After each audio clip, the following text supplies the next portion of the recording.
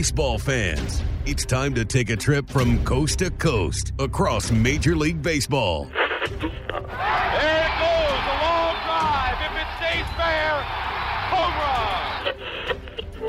One strike away. Sandy into his windup. Here's the pitch. Swung on and missed a perfect game. Fly ball deep left center. Grissom on the run. Yes!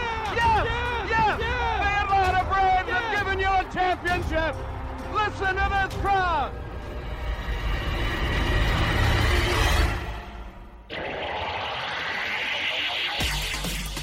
Braves and baseball talk straight from the diamond. Here's Grant McCauley. Hello again, and welcome to another episode of From the Diamond. As always, I'm Grant McCauley, and on this episode, we're getting to the stuff we've been waiting all year for, and that is October baseball. It is finally postseason time, and this episode will get you primed and ready for the Braves, who know who they're going to be facing now. It's going to be the Cincinnati Reds in the National League Wild Card round. 16 teams going in, 8 from each league, going to match up, and we'll see who ends up in the World Series. But the first step is home ballparks for the higher seeds as they host a best-of-3 wild card round. And for the Braves, they drew the Reds. I'm going to have Gabe Burns from the Atlanta Journal-Constitution join me ever so shortly, and we'll get you ready with everything you need to know about what's going on with the Braves, what's going on with the Reds, how these two teams match up, and we'll get to our postseason predictions for this first round as well. All of that is coming your way on this episode of From the Diamond. Before we get started, I want to remind you can find the show on Apple Podcasts, Google Podcasts, Spotify, SoundCloud, and Stitcher. If you enjoy the show, please leave a rating and share it with a friend as well. And be sure you're following From the Diamond on social media. You can find the show on Twitter at FromTheDiamond_. I am at Grant McCauley, GrantMccauley. You can follow Gabe Burns on Twitter as well, at Gabe Burns AJC.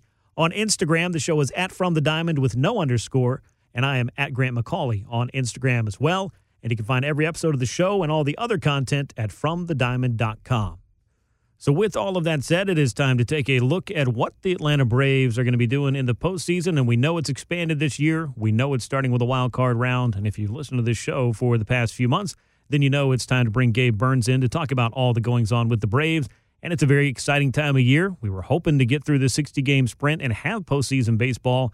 That has come to pass. And Gabe, I'm very happy to have you back on the show and very happy to be talking about postseason baseball. Yeah, Grant, thanks for having me. I'm happy we're here too. I mean, we talked about it a little before the show, but I mean, there was a lot of doubt that this thing could get done. So just credit to everybody involved, and hopefully it's an exciting and successful postseason. Absolutely, and it's going to be a bigger postseason than baseball has ever seen, as 16 teams, 8 from each league, make it into October this time around. I know we've talked about that as far as, you know, the differences in baseball in 2020 and kind of the way Major League Baseball tried to make everything work and inject a little bit of excitement into the sport as well. And I think the Braves, sitting with the number 2 seed in the National League, not much has really changed as far as that's concerned, but it is an extra round, and they had to wait until the final weekend of the season to find out who they were going to be playing. And as we speculated throughout the last couple of weeks anyway, it is, in fact, the Cincinnati Reds. Now, interestingly enough, these two clubs obviously have not seen each other this season and last met in the postseason 25 years ago as the Braves were on their way to winning the 1995 World Series in a shortened season and in expanded playoffs. So, Gabe, it's kind of funny how baseball works out sometimes, but what do you make of this Braves and Reds matchup as we get set for that this week? I know a lot of Braves fans weren't happy to draw the Reds, and no, I mean, all the higher seeds were like, let's avoid the Reds. I think that's the last team that most fans wanted, but I'm pretty excited to see it. I mean, Cincinnati's got a pretty exciting team.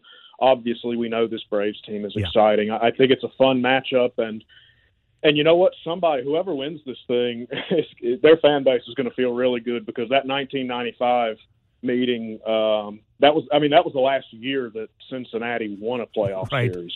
You know, they beat the Dodgers to advance to the NLCS, and the Braves swept them. You know, they've only been, I think, 4 times since. And so their misery has been more that they can't even get there than the Braves is that they keep getting there and immediately get beat. So whichever fan base comes out ahead here is going to be really happy. Yeah, there'll be some relief as far as that's concerned. But you mentioned that a lot of Braves fans may not have been thrilled about drawing the Reds, and there's a good reason for that. you look at the Reds starting rotation, which of course is led by Trevor Bauer, who could be the National League Cy Young Award winner this year if Jacob deGrom doesn't get it again. But either way, one of the best pitchers in baseball this year. Sonny Gray was definitely a great number 2, if you want to call it that, being number 1 on a lot of other staffs. He and Bauer, then also Luis Castillo, who started off a little bit slowly but is still a really ready for primetime arm. That's a 3-headed monster that in a 3-game series, not too many clubs and not too many offenses will be happy to draw. Interestingly enough, as you go back into the Reds and look at their season and the breakdown of everything, they finished a couple of games over 500, but they were only 1 game over 500 combined in the games started by Bauer, Gray, and Castillo.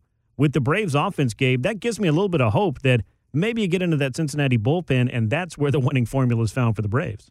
No doubt, and this Reds team started pretty slowly too. I mean, right. they had a really disappointing start, and they had a big off season.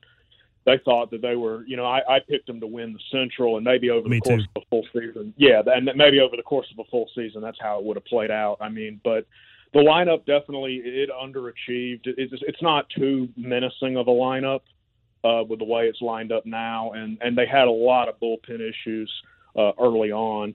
And so, ruining some of the starts by these guys. But right. no, I mean, that top 3 is really, really good.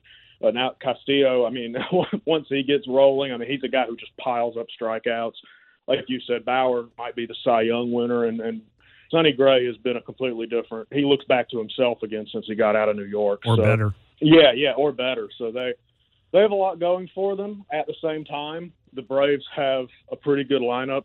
In case anyone wasn't aware, this lineup just mashes 103 homers. I think it's 348 runs, I believe is the number. That's correct. This was on pace to be the best offense in team history.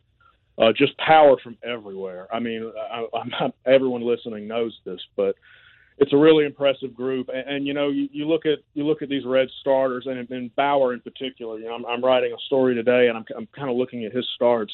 And this is not to take away from anything he's done, but he only faced 1 top 19 offense this season in the White Sox. The Cubs scored the 20th most runs. He held them scoreless over 7 2/3.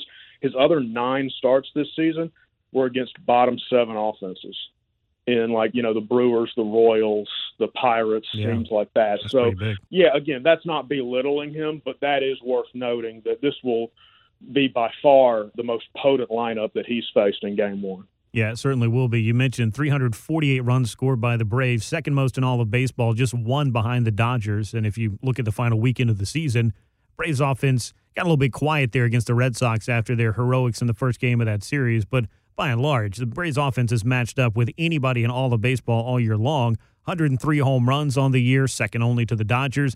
This was an offense that was certainly rolling. And I know a lot of times as you look at whether it's fans of the Braves or fans of other clubs or just looking at the opponent for the club that you cheer for, whatever side of that proverbial aisle you want to call it, there's a lot of disqualifying sometimes that goes on for some of those stats. But you do, I think, have to look at all of it. And for Bauer, it's not a question of the talent, but it is a question of what kind of lineups has he matched up against. He hasn't had a challenge like this. Now, that may help him rise to the occasion. You never know. Or it just might be one of those things where it's power versus power. And I really feel like that's kind of the underlying story here for the Braves. Their offense is the power of this club, no pun intended. For the Reds, it's the pitching staff, the power pitchers in particular, that has powered them right into October. So I think that's the matchup we're looking at here. Can the Braves offense be up to the task of doing some damage against the Reds' top 3 starters? Because that seems to be the big question on everybody's mind, at least from the Atlanta side, I would say. Definitely. And we saw last year in Cleveland, the Braves really frustrated Trevor Bauer when they faced him there. And, there was a lot made of Bauer's post-game comments where he was like, I guess they didn't come to swing the bats today. I remember Freddie Freeman kind of laughed at that. And just the patience they showed in that game really frustrated him. So, I mean, they've shown that they know how to get to him. I mean, they did it last April. So that's worth noting. And the Braves they've hit power arms this year. I mean, they're very well battle-tested. They lost both of the DeGrom starts, but they did face him twice. They beat Max Scherzer. I think they scored, 5 runs off of him in that start? Yeah, roughed him up a little bit. Yeah, they were responsible for Garrett Cole's worst start of the season. And we remember that monster homer Acuna hit in his first at-bat back from the IL off Cole. They faced Tyler Glasnow. They roughed up Aaron Nola in that 2 or 3 inning start a while back. It's not like they've just been beating up on bad pitchers. I mean, they've seen some really good pitchers, so they're very well battle-tested for this at this point. Yeah, I think they are as well, but it's all about what you're able to do in these short series. And while it's great to build a big resume in the regular season, and the Braves have done this in the past where they've come out, they've won a lot of games, the offenses look really impressive, and then all of a sudden things go quiet at the absolute wrong time. And you can't say that that's the case over the last 2 decades necessarily for the Braves. They've lost a lot of postseason series in what feels like a lot of different ways as well. And as you look at that wide scope of things, I'm interested to get your thoughts on this, because for Braves fans, that has to very much be on their mind. Hey, my team has not won a postseason series since 2001. Obviously, Braves fans want that to change, but when you look at, I think, any year's Braves team, especially this far removed from that, do you feel like that adds any kind of pressure to the current roster, or are they very much more in the moment of their season and not really worried about things in the past that they really have no control over? I mean, they're definitely focused on the season at hand, but they will think about the last 2 years. Yeah. I think it's human nature to do that. They're not worried about what happened to the 2003 Braves. I mean, it doesn't matter. But these past 2 years, I mean, okay, you look at it, they know, just like everyone else knows, they should have won that series in 4 last year. 100%. They botched that. If I remember right, what they hit, like 4 for 38 with runners in scoring position in those first 4 games. Yeah. And, yeah, it was abysmal. They were 0 for 9 in that Game 4, and they were one clutch hit away from just – and there never would have been a Game 5, the disaster that was Game 5. So they're very well aware of that. They're aware that you can be this dominant in the regular season like they were last year. You can hit all these homers. You can be flashy, all of that. When you get to the postseason, things can change really quickly, and that's the point that you were just making, and they know that now. Okay, so the Dodgers series, we knew they weren't going to win that. So that was their first experience. They got to see what the stage was like. They got roughed up by the best team. That's fine. Mm-hmm. Last year, they played a team that they were definitely more talented. They were definitely the more talented team in that series. Really, it's funny. St. Louis's best player was Marcell Ozuna. Right. Best player on offense, that is. That's ironic. And we saw how, so we know he could perform in the postseason because we all saw it firsthand. Mm-hmm. So he saw what happened with the Braves last year. He was on the other end of it, and the Braves experienced that, and that was just a huge letdown. There's no way around it. I mean, they described the season as a failure, and that's what it was. They should have won a postseason series last year. Yep. So those two are relevant to this just in the fact that they have that experience, and they know they have a much better understanding just what you have to do in the postseason. And surely that they knew they were a better team than the Cardinals last year. And they watched the Nationals, a team that they were better than for 6 months, go on and win the whole thing. So, I understand the fan misery. Dansby would understand it. Tyler Flowers would understand it. I think that, people who have grown up here and just know, they understand the nearly 2 decades of just playoff failure. They understand that what happens with the Falcons, but none of that has to do with Wednesday, Thursday, and potentially Friday.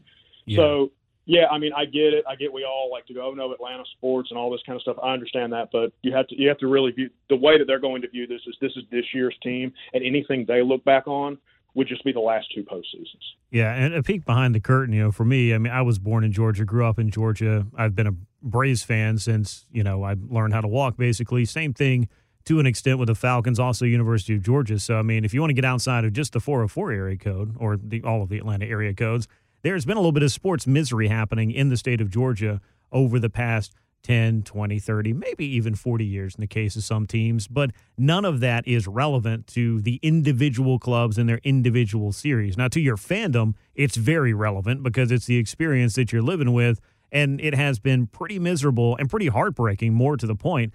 It's several times, not just for the Braves, but also for other teams in the region. So be that as it may, I do think this is a club that has been able to really come together and answer a lot of questions throughout the season and pass a lot of tests and rise above a lot of the challenges that they've faced. And nowhere was that more apparent this year than in the starting rotation as they lost Mike Soroka. They got next to nothing from Cole Hamels. There was really no big reinforcements coming at the trade deadline, and some other names that you might have hoped were going to be able to be factors in the rotation, like a Mike Foltynewicz or Sean Newcomb. they were not factors whatsoever. So the rotation has more or less been Max Fried and then kind of a wait and see what happens. But by the time we've gotten to this October series and this run through the postseason the Braves would like to get on, it really is a case of last man standing. This rotation obviously going to be led by Max Fried, rookie Ian Anderson, and another, not so tested arm in Kyle Wright as well. That looks like the 1-2-3 the Braves are going into October with. I don't really see any other options. I don't know what happens after the third game of a playoff series, but that's what they've got to concentrate on right out of the chute is winning a 3-game series against the Cincinnati Reds. What do you make of the Braves rotation, and do you have any concern about Max Fried, given that he's only thrown a handful of innings over the past basically calendar month? It's certainly not an ideal way for him to enter the postseason. I'm not overly concerned about it, but I mean, it's certainly worth noting. And if it doesn't go as well as he thought, certainly he'll get questions about it, and we'll be overanalyzing it for quite a while unless they come back and win the series. But with Ian Anderson and Kyle Wright, obviously the Braves are going to hope they won't even have to play that third game to where it comes down to that. But you could wind up seeing Vanderbilt versus Vanderbilt in that third game, by the way. That's true. But it is truly just impossible to predict how these guys are going to perform yet in the post. First of all, we have like 6 games of Ian Anderson in the majors. Right. And now, look, I mean, from day one, he has looked the part. He has looked like a veteran. He's been ready. He's been mature. I mean, everything you could possibly want that would signal, hey, this kid is ready for this, he has shown. So if you're going off of all you can go off of, you should feel okay about starting Ian in this game. Right? He is totally reinvented himself since he came back from the alternate training site. He is a lot more confident. He looks more comfortable. And again, that's all we have to go off of there too. So, of course you're worried about the rotation because there's a lot of unknown here. We saw Max Fried come out of the bullpen, and he was huge last year. Really, really impressive in that role. Haven't seen him start yet, but again, not really worried about that at all. I think at this point we kind of know what we're going to get about Max Fried.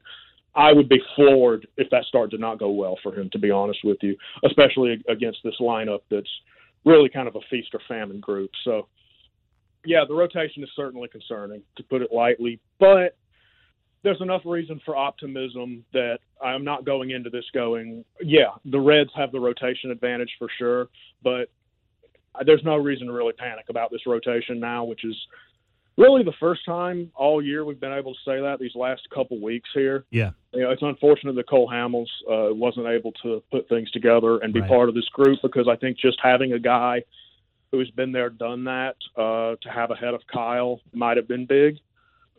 5 days from now, it could be like, well, thank God that Wright got that third game start because he looked awesome. You never know. So it's going to be really fascinating to see. And, if these guys impress, if Ian pitches well, I mean, the Braves have a lot to be excited about in the present and moving forward. Yeah, and as you look at this rotation, this Braves rotation that has been very much patchwork all season long, Ian Anderson has 6 starts in the big leagues. Meanwhile, Kyle Wright has 12 career starts in the big leagues, so not exactly a huge sample size between these two guys. Wright, though, as you mentioned, pitched a lot better when he came back from the alternate training site. Meanwhile, for Anderson, very few hiccups thus far in his young career, knock on wood, and a great way to start it by matching up and beating Garrett Cole in his major league debut, going back-to-back, beating the Yankees and Red Sox, becoming one of the very few pitchers in baseball history to be able to pull that off. That's pretty impressive, let alone being a National League pitcher and beating those 2 American League tradition teams, or tradition names if you want to call it that. But overall, Ian Anderson's numbers pretty much point out the fact that he's been, save a handful of walks, really, he's hard to hit. He does not give up home runs, and he picks up a lot of strikeouts, i.e. he misses a lot of bats. And that, of course, is what the Braves offense is going to be facing as they match up against the likes of Bauer and Gray and Castillo in that series. But I do think Ian Anderson is kind of a dark horse, maybe the X factor, if you will, of this Braves rotation. I think it goes without saying, but I'm going to say it anyway since we're in an audio medium here and this is a podcast. The Braves really need to win the game started by Max Fried, not only because it's game 1, but because that is the one time they'll be able to throw their best pitcher and their most known commodity. So how much pressure do you think that adds to the mix right out of the gate for the Braves to take that opening game of that series? Because it's best 2 out of 3. Oh, it's huge. It is gigantic. And because last year, I mean, you thought they were going to take game 1 last year. They wound up letting it slip away. But, I mean, that was the best out of 5. And look, I mean, Trevor Bauer and Max Fried have both been two of the best, 6 starters in the NL this season. Yeah. I mean, maybe even better. So, I mean, when we talk about a coin toss game, that's pretty much what this would be. It's probably going to be, can the Braves get his pitch count up like they did in that Cleveland start? Can they get the bullpen in sooner? And then, the Braves have the bullpen advantage. They do have that. If they're playing from behind, they might be in some trouble, because I think you want to have Ian go out there. I mean, you want to have the 1-0 lead. Right. But just going out there and knowing that the team can't be eliminated, I think just that in the back of your mind helps.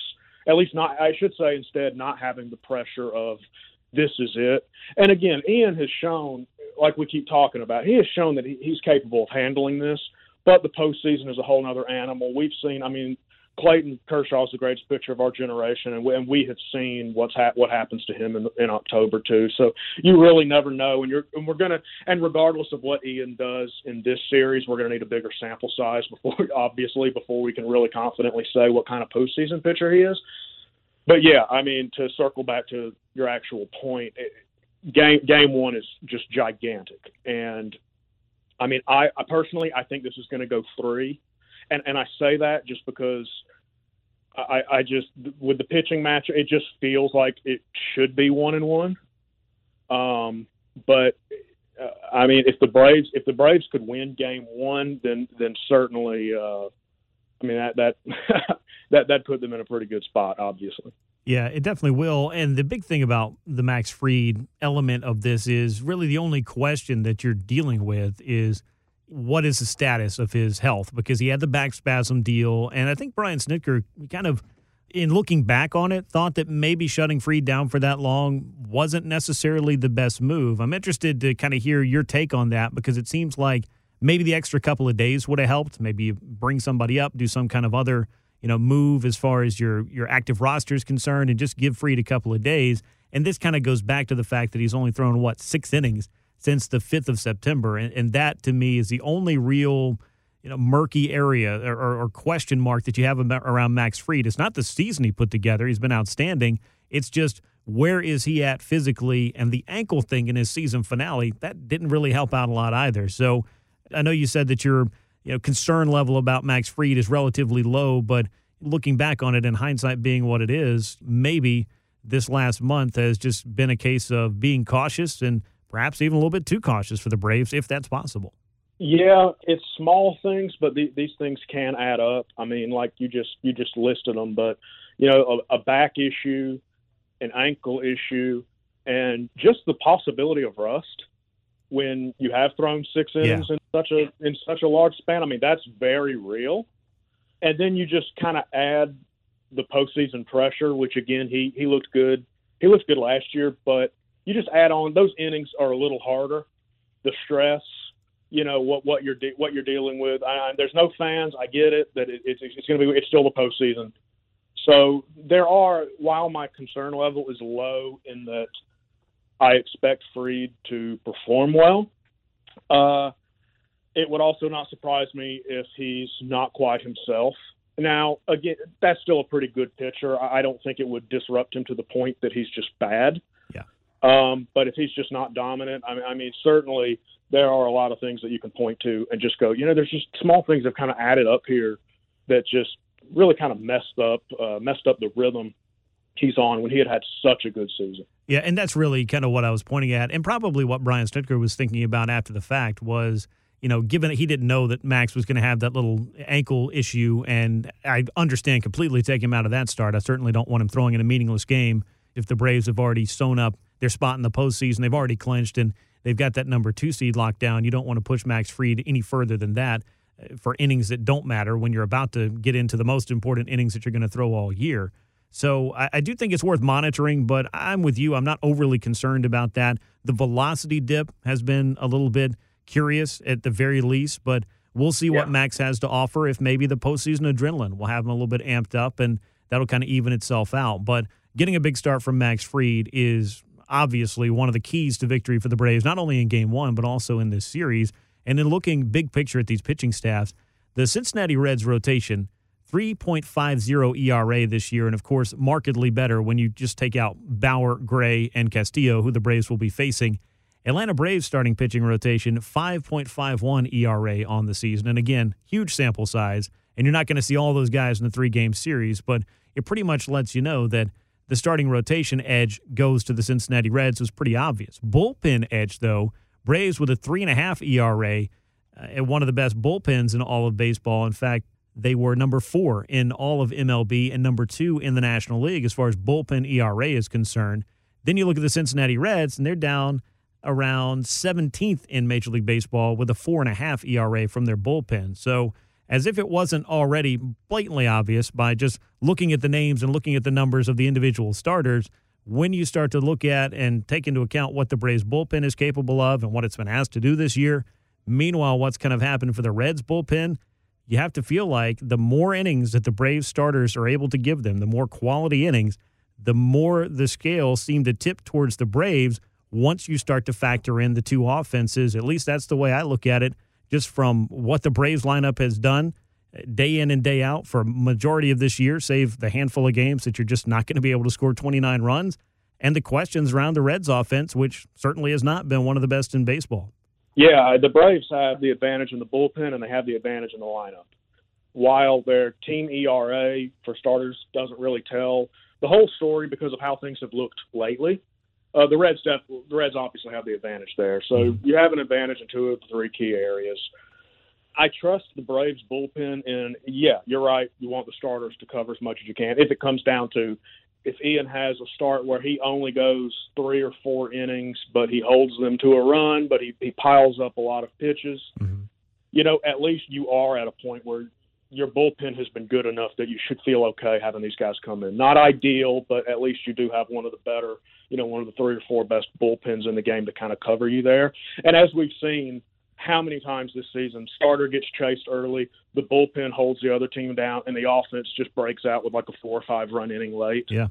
So, that's harder to do during the playoffs, but that formula very well could come into play here. And we'll see what each game has in store, because while numbers can tell you all they can as far as what's been happening on paper all year long, you can kind of throw a lot of this out because then it becomes all about just winning series at this point. And that's kind of been the Braves' mindset for about as long as I can remember, dating back to Bobby Cox, and I don't think it's changed much under Brian Snitker. You want to just continue winning series, because if you continue doing that, you will keep playing baseball until there's no more baseball left to be played. The Braves just got to find a way to do that against the Cincinnati Reds, and I don't think it can be ignored that the two clubs are very, very different in what's made them successful this year. But overall, I would say advantage Braves, but the real, I think, game within the game, if you want to call it that, is going to be what these starters are able to do for Atlanta and what the Red starters are able to do against an offense like the Braves that, as you pointed out a little bit earlier, I don't think that they've been facing on a regular basis over in the Central. Even as you looked at some of the MLB.com lists of best offenses in baseball, I think an ESPN list that came out, oddly enough, the Braves, I don't really think even got their due for best offenses in baseball from a national perspective, which is not altogether surprising. But when you consider the September that the Braves have put together, the fact that they should have the National League MVP and another guy that should be a top 5 in Marcell Ozuna, obviously Freddie Freeman being the headliner, if you will, of the Braves offense this year, you have to feel pretty good about the Braves' ability to score runs in bunches because they've done it on a regular basis for quite some time. And this is, as you pointed out again earlier, one of, if not the most powerful Braves offenses we've ever seen, even if it was only a 60-game season. Yeah, it was a great group, and it's kind of funny that they're still so underappreciated nationally. It's not really surprising, but it's weird. The Braves have had as much success as, and I know that baseball is not registering on the national scale like it used to now, but it feels like they've always been pretty underappreciated. Whereas, if the Mets or Phillies offense was doing what the Braves are doing, there'd be a lot of pub there. So, but that's another point. They're certainly capable of scoring runs in bunches, but you know what? So was last year's team. And it goes back to what you've been saying really the whole podcast, is this is the best out of 3 now. And as we saw last year, just things can just change quickly. And I know Freddie was hurt. Donaldson didn't play well in that series. Markakis didn't play well in that series. But this is 3 games. Anything can happen in 3 games. I think we mentioned a couple podcasts ago the time that that just horrific Orioles team won the series in Atlanta. Yeah. And and obviously that's a much different circumstance. But in a 3-game series, you never know. I mean, obviously, and the same goes for 5 and 7. But if you have one error, one hit, one pitch, it really is just this 3-game. I don't know that I want to see MLB do this 3-game series thing again. Sure. Well, maybe for the wild card, but this is going to be fascinating to watch regardless. Yeah, it's going to be quite the study, and whether or not this expanded playoff is going to stick around or there will be some tweaks that are made to it, because there's the weird thing about baseball where people don't want to sit around for too long waiting to then play their next game. So I'm interested to see what they take from this and what they decide to do with it moving forward. But for the time being, just being a veteran of seeing the wild card game go incredibly wrong in 2012, it doesn't hurt my feelings that it is the best 2 out of 3. Of course, if the Braves had won the wild card game in 2012, I might be saying the exact opposite because, hey, why are you making us play 2 more games? But regardless, this is the scenario that the Braves find themselves in, and, of course, all 16 teams in the playoffs find themselves having to win this 2 out of 3 to advance and get into the bubble, and then the National League and American League Division Series, Championship Series, and, of course, the World Series will all be played thereafter. So it's going to be fascinating to see how all of this shakes out. Let's look at a couple of other odds and ends for the Braves. And, of course, this is not just, to be swept under the rug, but injuries for Atlanta, for any team when you get into October. Those are going to be a storyline. And the Braves had some beyond Max Fried in the final weekend of the regular season. We'll start with the biggest one, I think, of course, is the status of Ronald Acuna Jr., who was scratched in the season finale, dealing with some irritation in his left wrist. Of course, that's the same wrist that landed him on the injured list for 2 weeks back in August. Not sure how long he's been dealing with it really, how bad it is in relation to how bad it was to land him on the injured list a while back. But, Gabe, this is not news that the Braves wanted, but I think all things considered, had Acuna been in the postseason and dealing with this issue, he probably would have played ball. But the safe play for the Braves was not to press it in the finale of the season in a game that meant absolutely nothing. Yeah, I've got this one red flagged. Okay, no, you didn't need him to play in that game. You scratch him late, that's fine. But is this something, they didn't really give us many details about it, understandably. But we know he dealt with this in August, and he missed time, obviously. And now for it to just pop back up, is this something that has kind of been there? I mean, it's not like he's been playing bad. I mean, he had that long slump, and then he broke out of it. And, it's been hit or miss. So it's not like he's had a great September, but he's been hit or miss, so it's hard to really tell from his performance, but is this something that has just been kind of eating away at him since he came back? Is this something that just popped up again?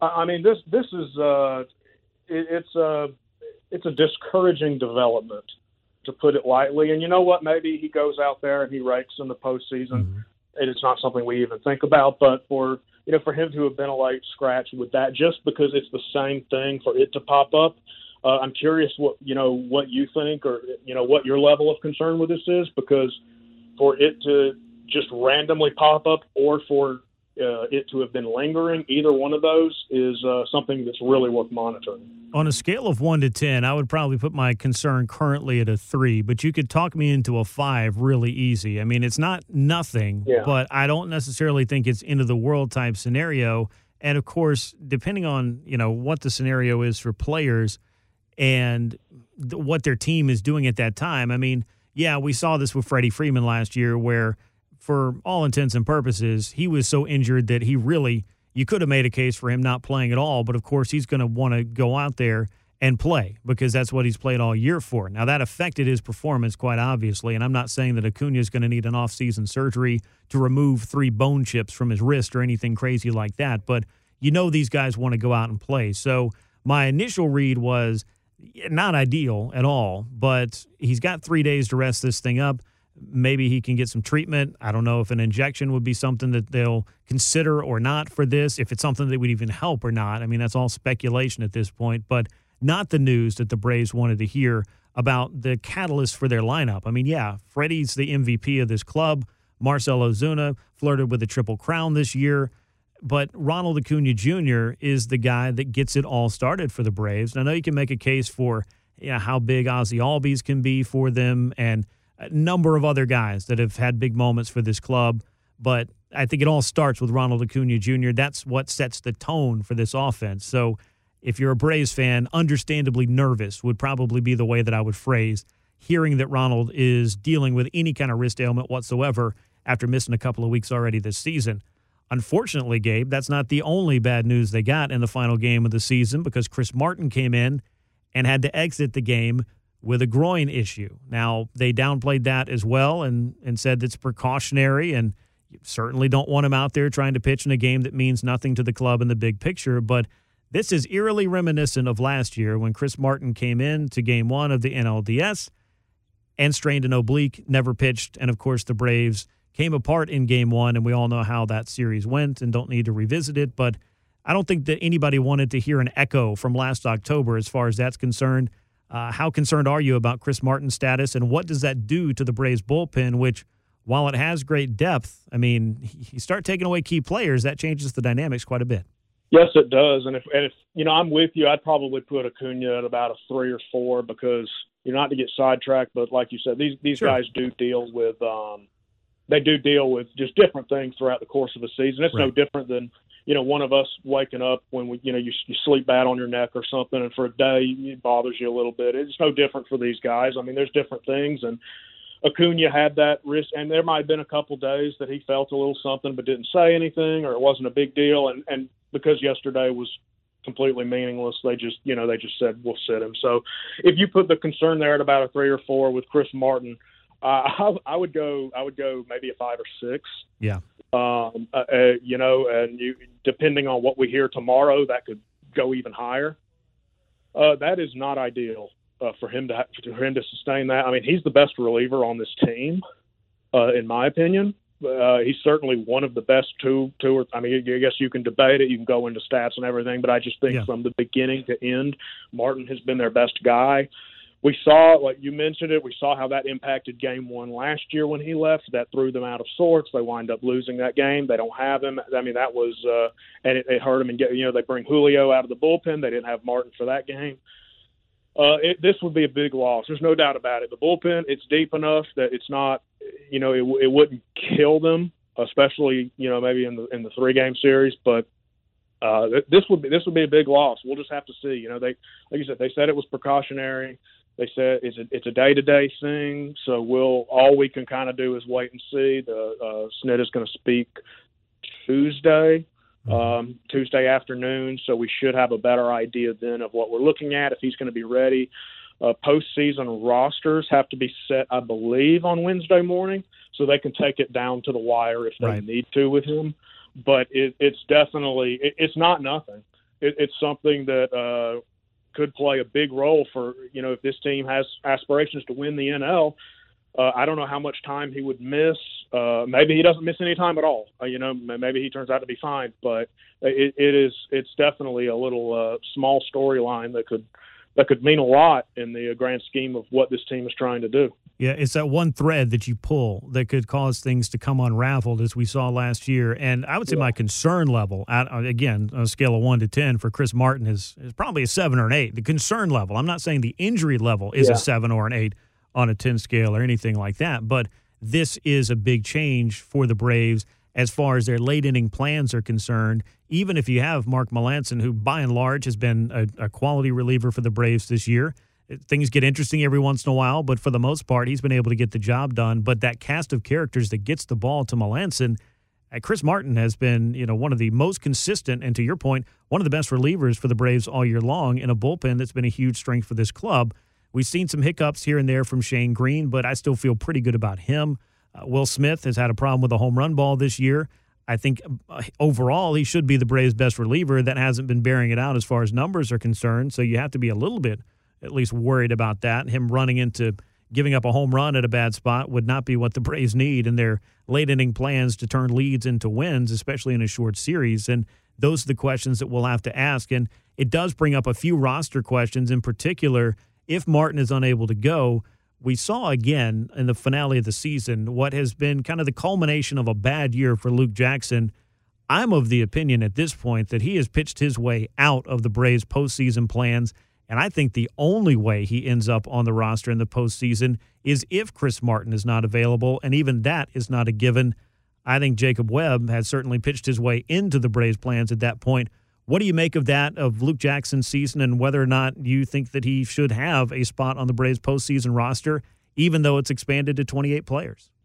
Yeah, he does not deserve a spot on the postseason roster. I thought that I'm with you and numerous others. I thought that the criticism of him last year was a bit strong. I think he kind of became a punching bag for a lot of fans and a scapegoat to an extent.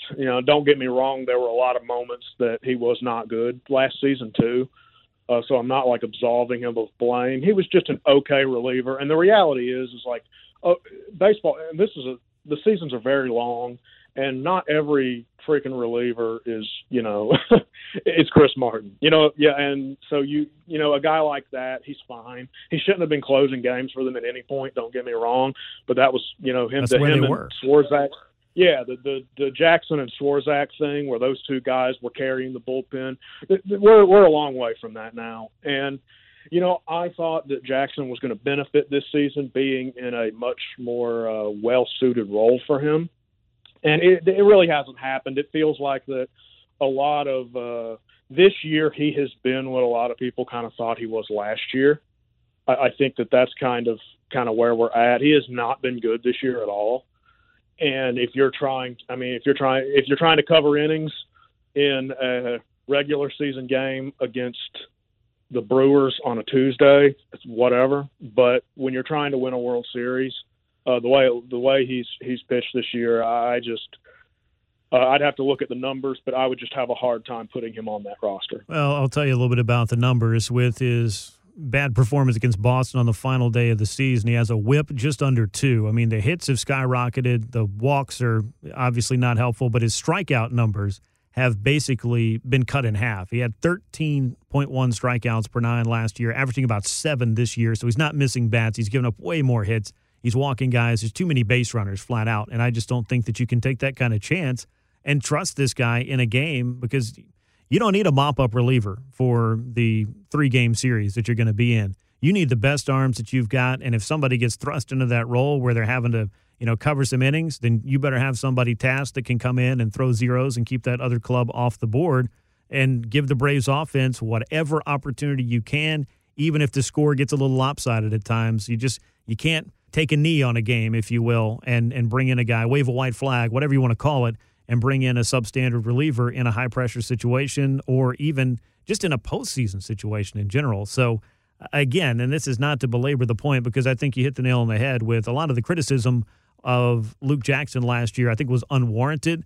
I think he was a valuable reliever, and I think that the Braves were flat out of options when he started closing games for them. They had to go out and make 3 big trades at the deadline just to fix their bullpen problem, and that also helped them fix their bullpen problem for this year, in addition to bringing in Will Smith. But as you pointed out, not every reliever is going to be the most consistent or the most standout reliever in all the National League. They're going to have highs and lows, good outings and bad outings.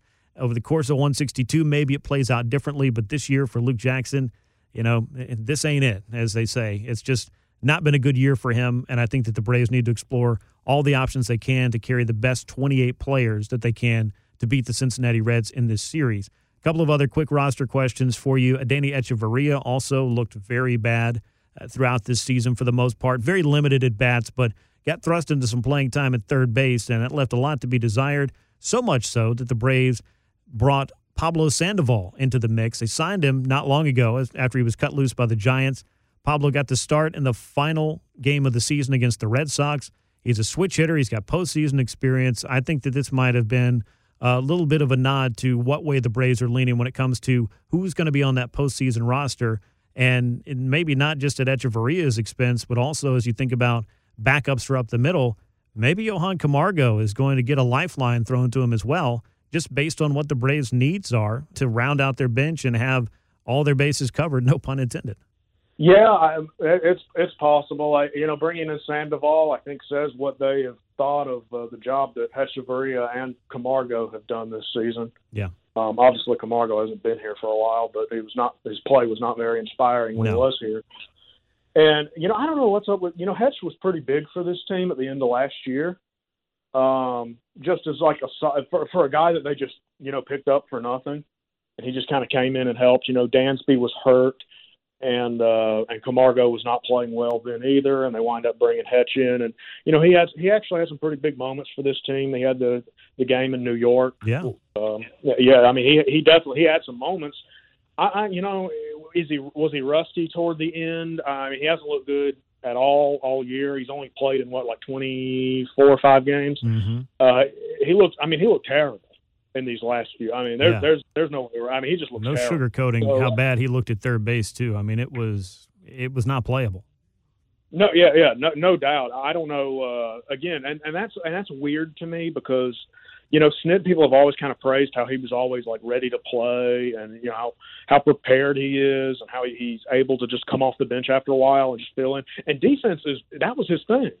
So I don't really know what was going on, but just completely abysmal. I don't know what in the world the deal is there, but again, you're trying to win a World Series. You don't have time to screw around with. Guys doing this. So will he be on the roster? We'll see. It does look like Sandoval will be. Interesting move. I don't know that it moves the needle one way or another. Yeah. I mean, it's nothing. I mean, it's a good talking point. It's interesting. This is a guy obviously with an October resume. I don't know how much that means now, but it's better than not having one, I guess. And he seemed to move okay at third on Sunday. So I mean, there's that at least. He looked better than Hetch has, as crazy as that sounds. But and based on the team's needs, you're looking at a scenario that maybe does Camargo come back up? I don't know. It's going to be interesting to see, but I would think at this point that certainly Sandoval will be on the postseason roster. Yeah, they have a lot of questions to answer about how many pitchers they're going to carry as well, and whether or not that will dictate an extra player on the bench. I don't know if they would need to carry a third catcher or anything weird that they've done in the past. Maybe not. Not really sure how they'll go with that. But more to the point of something that was another concern as I kind of circle back to injury question marks in the final week of the season, Austin Riley was another one because he was dealing with, I believe it was a sore quad. So you've got some different questions around some players that, there's a big difference in, well, is Acuna ailing and is Austin Riley ailing? But then again, if your starting third baseman's not available to you, that becomes another problem, which thrusts a Pablo Sandoval or Johan Camargo or a Denny Echeverria into duty, whereas you would much rather be rolling your dice and have an Austin Riley out there, I'm certain, for what he can bring you at the plate, if nothing else. And I thought this season for Austin, while not perfect and while it certainly had some highs and lows, was a step forward overall, even if the numbers and some of the metrics don't bear it out. You want to have Austin Riley in there if you're putting together the best 9 for the Braves and taking the field in this wild card round to beat the Cincinnati Reds. I agree. And I think that Riley, I agree, he made steps forward this year. I think a lot of it was not shown statistically. Some of just his plate discipline and whatnot. I think he had his moments. I think he showed enough that you could see some progress. And, that's a guy who you really would have liked to – obviously everyone you wanted to see the 162-game sample size, but for the sake of development and planning for the future – that's a guy that they really would have wanted to see over a full season. As of now, I think, just a little peek ahead here, just based on what this team's needs are going to be in the offseason, the assets, the resources they have available. I think you can feel okay just penciling him in. I don't think you need to go out of your way trying to add, a full-time third baseman. I think you're good there, and we'll see what happens next year. I think he has earned that, which in earlier parts of the season, it didn't necessarily look like that was going to be the case because he did struggle. But really, to this point, he kind of turned it around. He did show some improvement. And as for this postseason series, they need him out there. They need him out there defensively. The drop-off from him to whoever would be the backup is pretty big. Yeah. And that's saying that Riley is a decent player. I guess an average player would be the best way to put it.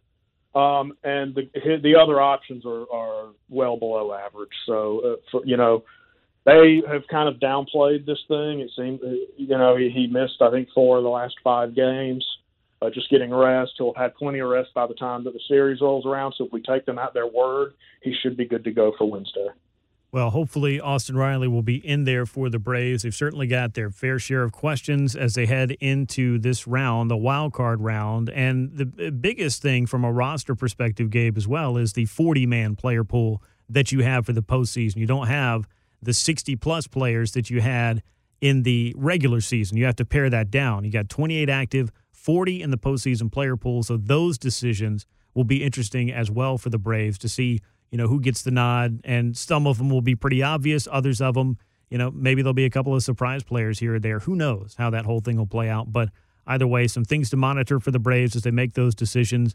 Of course, Cole Hamels, done for the year, was placed on the 45-day injured list in order to put Pablo Sandoval onto the 40-man roster. That was a move that was made in advance of Sunday's finale against Boston. And as Gabe mentioned, Sandoval did get into the starting lineup, get that start at third base, and I thought he looked fine as far as a guy who hadn't played in a few weeks and moved around third base and made the plays, if you will. And that's really, I think, all you can ask for at this point if you don't have Austin Riley out there, or just more to the point, you wanted to see Pablo Sandoval go out there and give you a little bit of confidence in what he may have in the tank in case he is called upon at any point, however deep the Braves get into the postseason. So, Gabe, I'm interested just to take kind of a wide view of what everything's looking like in the 2020 postseason. It took us a while to find exactly who was going to be filling the final few spots, but I'd be interested to go through the bracket, if you will, at least for the first round, and see what you like about some of these other matchups if you're up to it. Yeah, sure. Let's do it. All right, well, let's start with the number 1 seed, which, of course, is the L.A. Dodgers. They're going to be taking on the 8-seed Milwaukee Brewers. What do you make of that series, and who do you like? Yeah, I don't give the Brewers much of a chance here. But you know what? They kind of got lucky to even get in, and It's still a playoff appearance. And it's still, a playoff appearance for Yelich, which is more than what Anaheim has done for Trout lately. Yeah. So good for them for making it. They lost to the Cardinals. I think the Giants and Phillies both lost to get them in. I mean, in the future, if we stick with the expanded playoffs, maybe the first seed, maybe the second seed, I'd have to look at how we're going to do it. But, maybe somebody deserves a bye here just because it just seems strange if we're doing this over the course of a long season. I understand it this year, but over the course of a long season, it just feels kind of unnecessary for the Dodgers to be playing this. And to a degree, I mean, you could argue the Braves, too, locking up the 2 seed. Again, that's another discussion for another day, but I think it should be a fun series. I mean, Yelich and these teams met in the NLCS not too long ago. So Yelich is from out there. There's a few fun storylines, but I think we all know how this is probably going to end. Yeah, and the Dodgers have once again proven to be one of, if not the best teams in baseball once again. It seems to be their annual rite of passage, but the big thing for them has been getting over that hurdle, because as much as we talk about the Braves having some postseason futility, and, of course, the circumstances in 2017, maybe even 2018 for the Dodgers are wildly different than we're talking about for the Braves, because the Dodgers were at least in the World Series those years.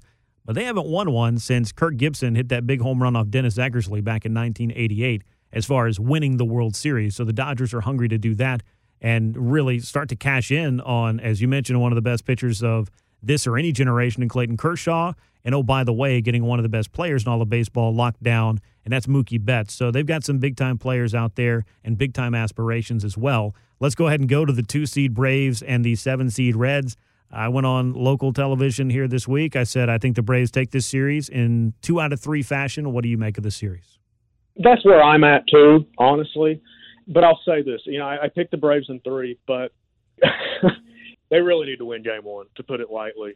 If you're in a position where you're down and then you're going to be facing Castillo and you're starting a rookie, I think that I just have a feeling. I don't have much reason behind this. I have if the Reds win, I think the Reds will win in 2.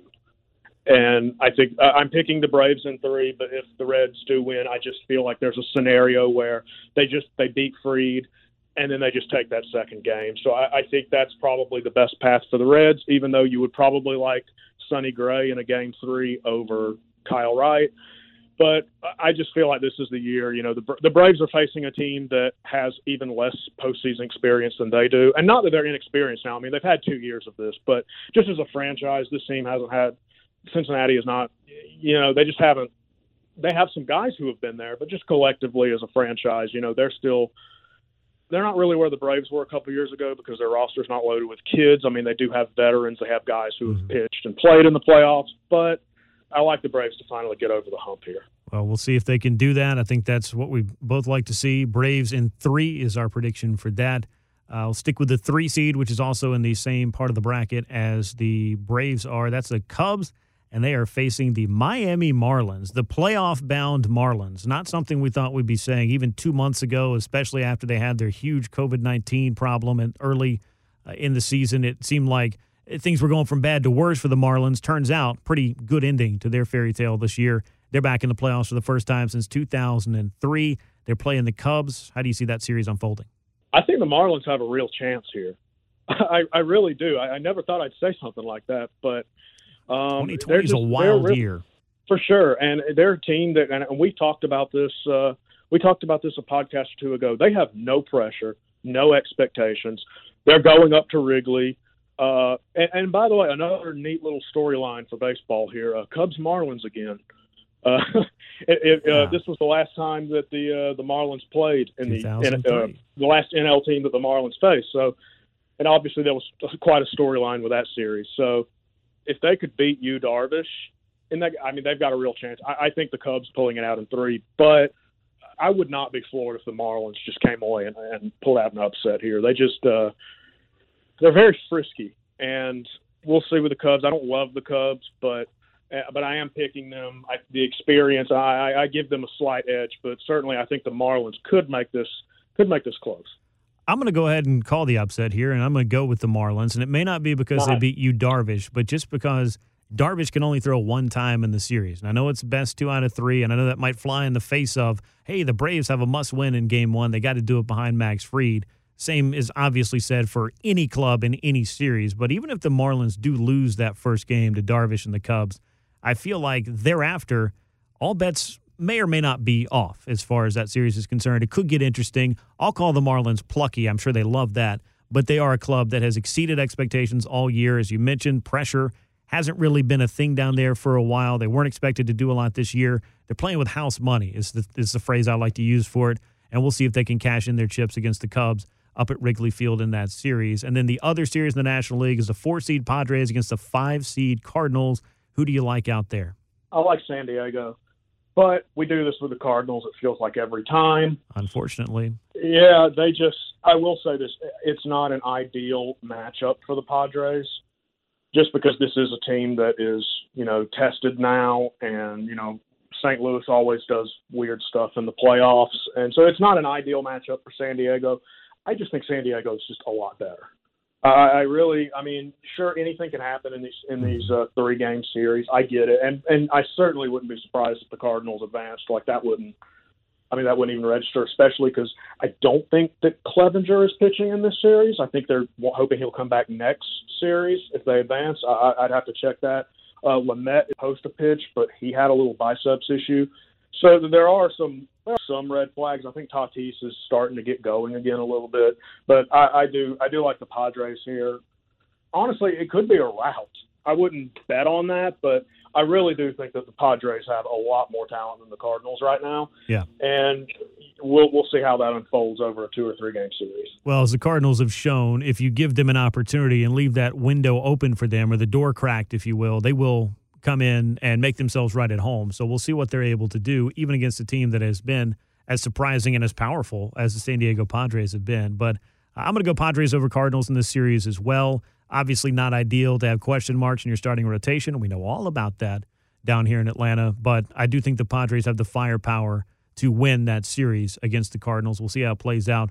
That would make for a Cardinals-Dodgers NLDS for us. For you, that would be Cubs and Braves in the other NLDS. And for me, that would be the Marlins and Braves in the NLDS. And we'll kind of stick a pin in it right there and not go too much further in the bracket. But that's the way we look at the National League side. On the American League side, the number 1 seed, best team in the American League. They were my World Series pick out of that league because I do it every year. The Tampa Bay Rays. They're taking on the Toronto Blue Jays, 2 clubs that are very familiar with one another. Who do you like in that series? And on paper, this is a pretty evenly matched squad, and surprising, I think, might be the word for both of these teams. First, the Rays being the best team in the American League, and secondly, the Blue Jays just managing to get through everything despite not ever playing a game in Toronto this year. Yeah, credit to the Blue Jays. I mean, that was kind of the start from hell that they had, not even knowing. I think they started the season on the road, and they still didn't know they were going to play in Buffalo until like a day or so into the season, if I remember correctly. So, and again, that's another young team. I mean, it's not like that's a team just loaded with veteran guys who have been there and done that. So I like the Rays here, but Toronto has played Tampa Bay pretty well. They're always a tough out against the Rays. So I would guess it goes 3, and the Rays wind up winning. But all the credit to Toronto for getting this far and doing it under the circumstances that they did it under. And for the Rays, I mean, that's a nice 3-headed monster on the top of the rotation. They just have bullpen arm after bullpen arm. They come up with timely hits. That's a really, really good team. And are people, should they be the American League favorite? I mean, if you're the number 1 seed, I guess you should be. So I picked them. You picked them to win the World Series. I picked them to win the AL East just because I didn't trust the Yankees injury situation, which proved to be accurate. And they naturally had a bunch of injuries. But this Tampa Bay team has had a ton of injuries too, and people don't really mention that like they mentioned the Yankees. So really, really two teams that I think are going to be forces in the American League for a long time. Yeah, a very interesting club in the Blue Jays. It's kind of like the Marlins, only I think more talented or maybe further along in some of the guys that they have and the offense, of course, that they have. And they could put it on the Rays. But from a matchup perspective, I do think Tampa Bay has the arms to keep that offense at bay and win a 2 out of 3 series to move on to the ALDS. Looking down at the 2 seed in the bottom of the bracket, that's the Oakland Athletics taking on the Chicago White Sox. Oakland's had one of the best bullpens in baseball. They are going to be without Matt Chapman. That, of course, is a big-time setback for the A's, but they've been an outstanding team all year long. Meanwhile, the White Sox with that great story, huge surprise, really putting it to the American League Central for a while, then all of a sudden they kind of backed into the playoffs. They did not finish off as the hottest team in the AL Central. They managed to hold on to that seed and get themselves into the playoffs, perhaps a year ahead of schedule or more.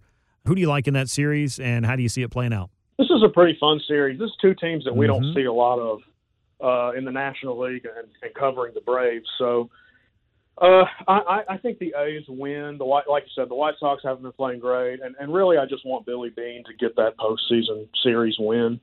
So I'm openly rooting for the A's. So, I mean, I hope it works out for them. The White Sox are just ridiculously talented. Yes, they are. That rebuild, that one hit. That really worked out from the Moncada trade, and that's with Kopech being a total non-factor. He's had a lot of issues. They have a lot going for them. They look like a American League version of the Braves in some ways. I agree with that. Former Brave Dallas Keuchel is there now. They have a lot of young star position players. They've got Giolito. They've got the pitch. I mean, it certainly wouldn't. They ended the season disappointingly, but if you just told me they went on some run and wound up in the ALCS or something like that, wouldn't surprise me. No, I don't think it would either. And this is a really hard one for me to call because I can see it going either way. It's just, if you look at how they enter the postseason, I would say advantage Oakland, and I wouldn't be surprised to see Oakland take this series. However, I also wouldn't be surprised to, exactly as you said, see these White Sox just kind of, answer the bell, if you will, and start making their serious noise come October. As you mentioned, they got a lot of young star players. They've got Luis Robert. They got Eloy Jimenez. Both of those guys had, I would say, powerful seasons, some ups and downs mixed in there, but Jose Abreu kind of came out of nowhere to be the MVP of that club. And Tim Anderson, of course, followed up with another good campaign after winning a batting title last year. They've got a lot of talent, and Moncada really kind of had an off year, if you will. So it's been interesting to see, which guys have been contributors for them, and Dallas Keuchel certainly, along with Lucas Giolito, big help to that rotation. I think the Braves would love to have Dallas Keuchel hanging around after the year he had to be going into the postseason this time around. But it's funny the way these things play out. And for the White Sox, they spent the money on Dallas Keuchel, and thus far it has paid off for them. But I think I'm going to go Athletics on this one because I think their pitching staff is good enough to keep the White Sox bats at bay. I'd love to be wrong about it just for the fun, as you mentioned, of this matchup, but I think the A's have the talent to win this series, so I'll go Oakland in that one. Let's go up to the 3-seed Minnesota Twins. They're facing the 6-seed Houston Astros.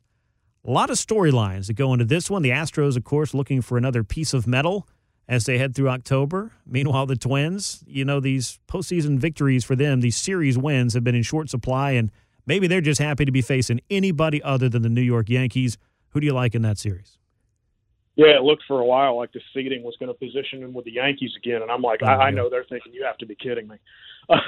They would love to be the team that, whoever was going to match up with the Astros, they would love to be the team to go ahead and knock them out. The Twins are really good. In fact, that AL Central is pretty damn impressive, and the Twins are really good.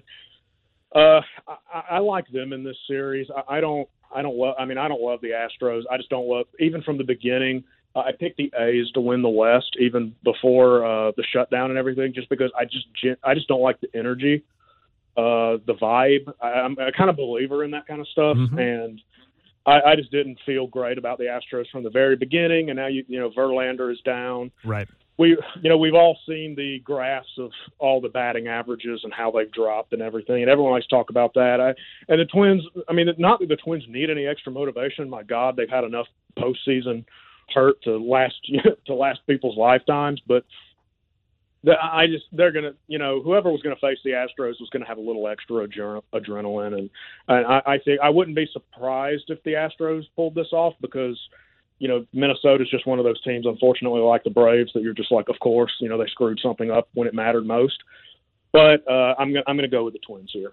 Yeah, I'm going to go with the Twins as well. I feel like they have enough offensively to do the trick, and I think pitching-wise, more or less, to me, it's kind of a wash between these two clubs. With no Verlander, that's clearly going to hurt Houston quite a bit, but they do still have Zach Greinke. Lance McCullers pitched really well down the stretch, and that's all great. But when I look at the offense for the Houston Astros, it's not what it was last year before, or year before that, for that matter. Clearly, some things have changed out there, and it's no surprise to anyone.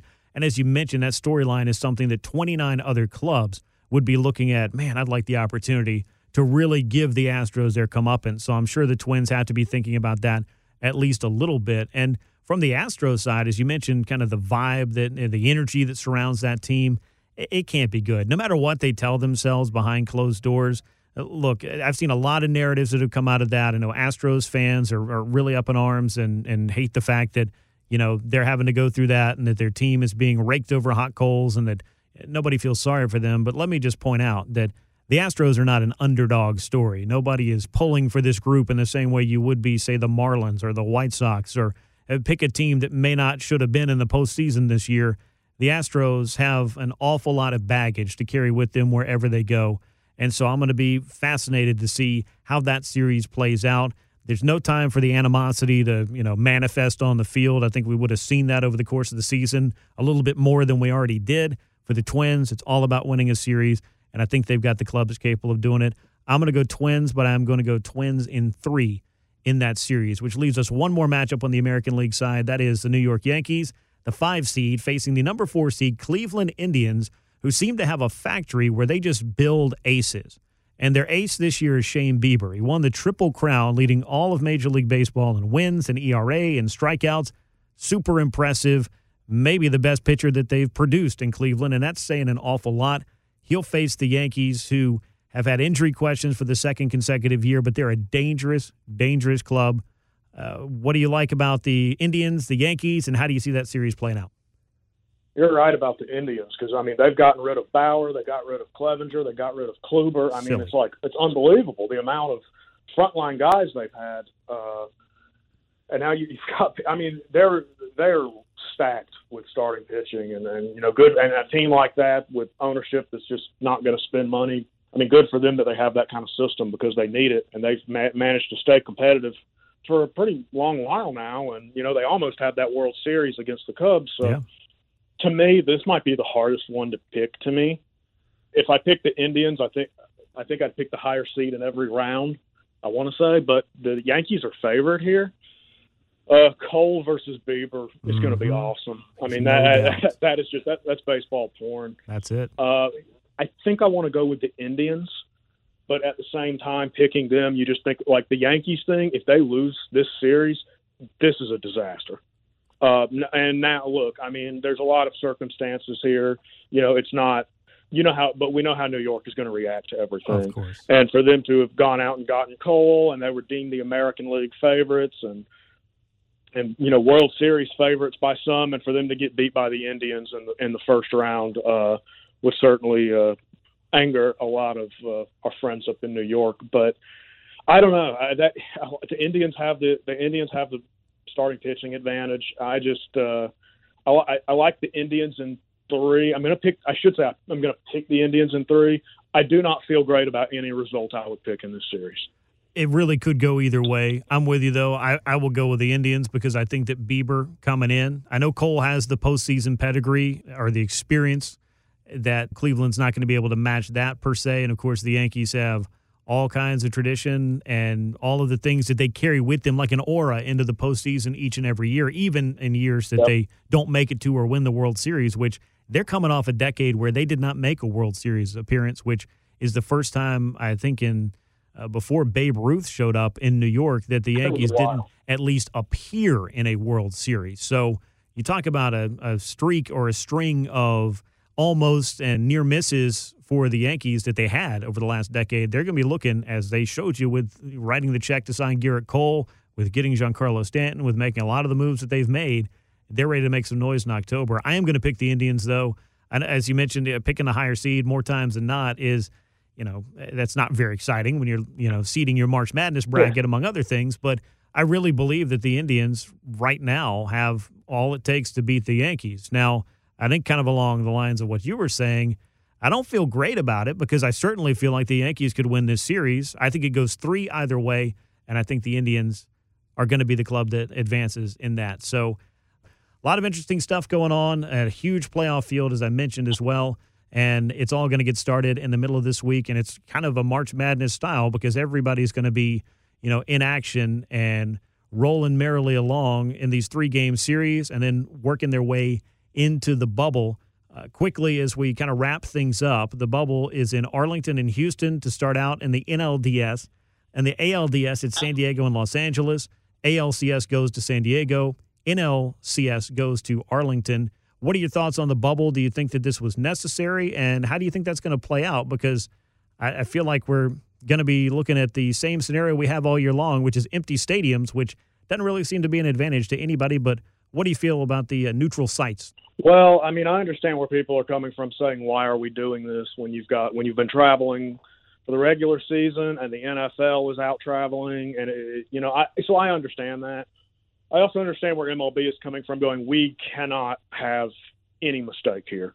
Like you can't, there is no Marlins. I understand. Look, nothing's happened. Nothing big has happened since the Cardinals and Marlins things. You cannot afford to have that happen in the postseason. From their perspective, monetary reasons with, TV deals and everything. So I get it. Is it totally necessary? You can go either way on that. I mean, I don't really have a thought. I understand, where they're coming from in doing it. So it makes sense to me. If the Braves advance, I'm going to be going to it. So I'm going to be one of the few Atlanta people who's actually at this thing. So I'm really interested to just see what it's going to be like seeing them play. I guess it'll be at Minute Maid Park if they advance, and then if they advance further, they're going to be moving on to Dallas. I would think that's the case. I might want to look that up before I book my hotel, but sure. So it'll be interesting to see how all this unfolds, but it's going to be weird. We've seen it with the NBA. It took some time to get used to. It's not going to be as long with baseball. I think the World Series is scheduled to start October 20th. The NLDS starts exactly 2 weeks earlier, so it's not like they're going to be in the bubble that long. The longest they could be in it is for like 3 weeks, I think, thereabout. So it'll be interesting how it unfolds, and watching, if the Braves make it, watching them play in an empty Minute Maid Park against the Cubs or Marlins will be something to remember. It'll be a sight to see, and hopefully we won't see too many of those Fox virtual fans. Those have not been a good look this year. It's been kind of strange trying to put the video game style fans into the seats for home runs, balls hitting to the outfield, that kind of thing. It's sometimes just trying too hard for that matter. But be that as it may, it will be interesting to watch how this bubble plays out. And, of course, October baseball is always fun, so definitely appreciate you making all the time to go through not only what's going on with the Braves, but also a look at the Major League Baseball postseason, which begins this week, and we're very excited about that. Gabe, I appreciate all your time as always. I look forward to chatting with you after the wild card round. Absolutely. Thanks for having me as always. So it is time for postseason baseball. We'll get started right before the month of October gets upon us, as the Braves and Reds will match up on Wednesday, and a whole lot of action happening this week in these best 2 out of 3 series. And I hope we've gotten you all ready for it, not only the Braves and Reds, but everything else happening in the Major League Baseball postseason as it gets started this week. As always, you can find From the Diamond on Apple Podcasts, Google Podcasts, Spotify, SoundCloud, and Stitcher. If you enjoyed this show, please leave a rating and share it with a friend if you'd be so kind. On Twitter, you can find the show at FromTheDiamond_. I am at Grant McCauley. Gabe is at Gabe Burns AJC. On Instagram, at FromTheDiamond there, I am at Grant McCauley. And every episode of the show and so much more is available for you at FromTheDiamond.com. So I hope you're ready for some postseason baseball. Goodness knows I am. It's just that time of the year that every baseball fan looks forward to. And hopefully for the Braves, they'll be punching their ticket into MLB's playoff bubble and the National League Division Series if they can take 2 out of 3 from the Reds. Gabe and I will join you after the wild card round. So until then, for Gabe Burns, I'm Grant McCauley. We will catch you next time. So long, everyone.